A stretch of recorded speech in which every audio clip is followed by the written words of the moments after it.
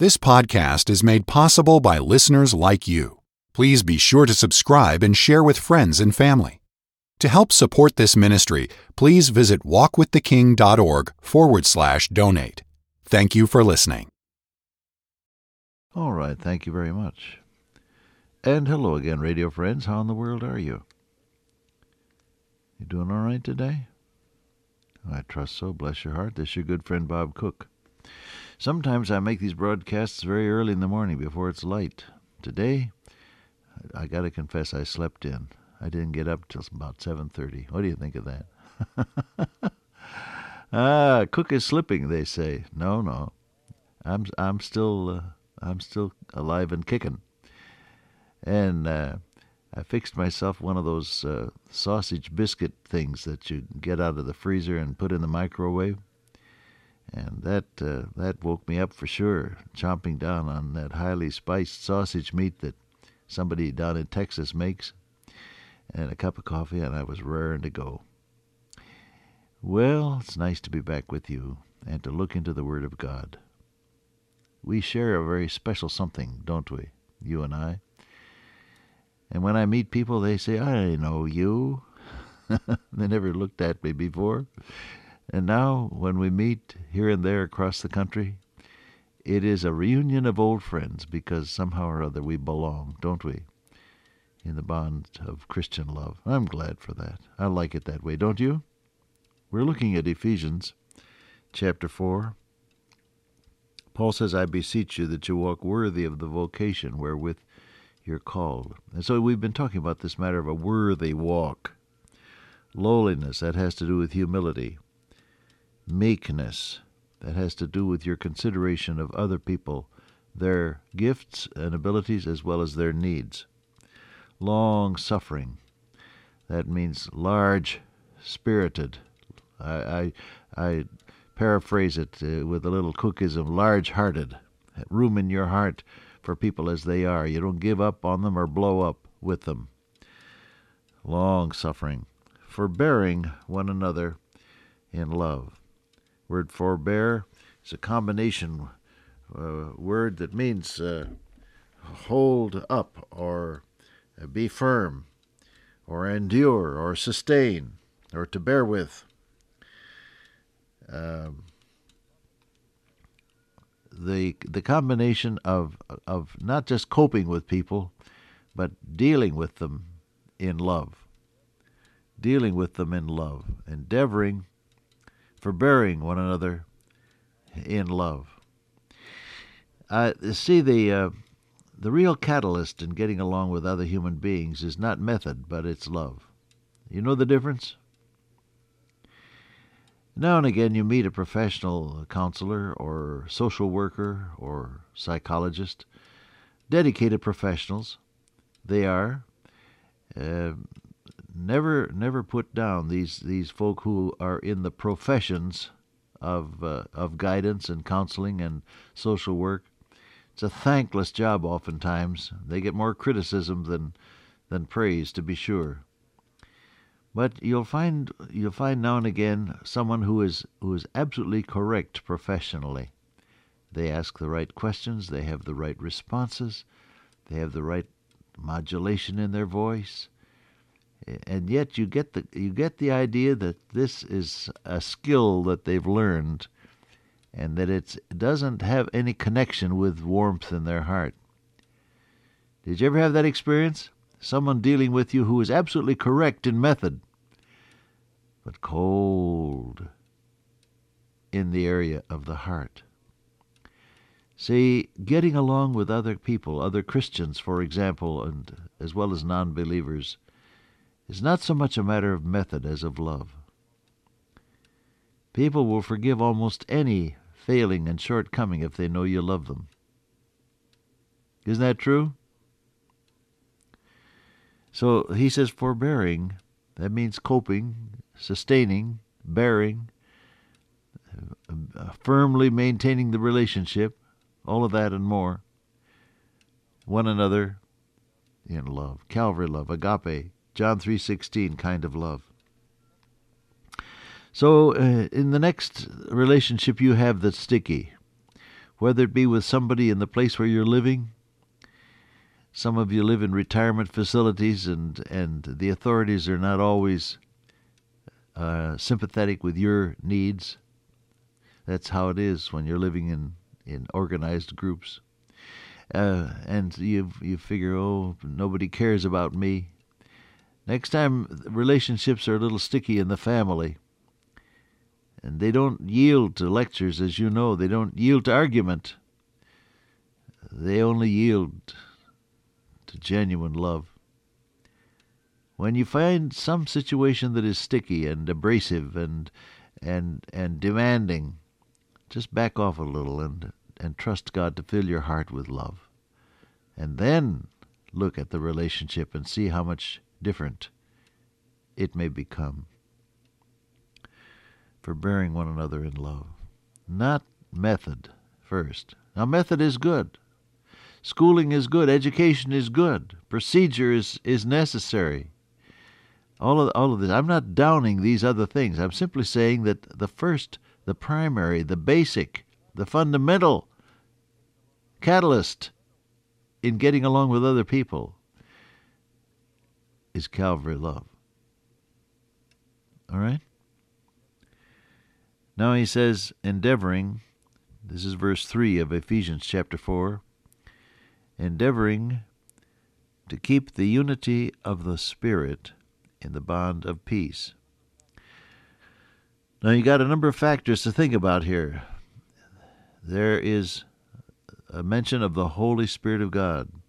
In that connection, he mentions the unity of the Spirit. And then the atmosphere in which the Holy Spirit works is the bond of peace. And then the verb form that ties them all together is that verb endeavoring. Endeavoring. It's an interesting word. It actually means get a move on, hasten, or exert yourself. When my father wanted me to move, he didn't say, hurry up, boy. He would always use the expression, get a move on, boy. I can hear that across 60 years and more. That's what that word means. Endeavoring. Hurry up. Get going. Get the lead out. Go, go, go. Exert yourself. That's what that word means, endeavoring. Now, what are you supposed to do? Exert yourself in keeping the unity of the Holy Spirit. Now, we often confuse the unity of the Spirit in terms of unity in uniformity, better said, uniformity of ideas and choices. Interestingly enough, God uses people with whom I disagree. I learned that many years ago, and it's a lesson that has stood me in good stead since.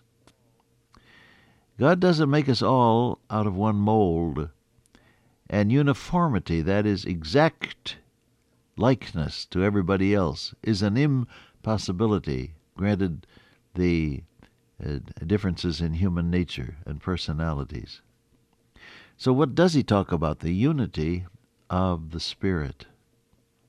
There's room for the person who says, I'm called to give out gospel tracts and leaflets. My approach is literature.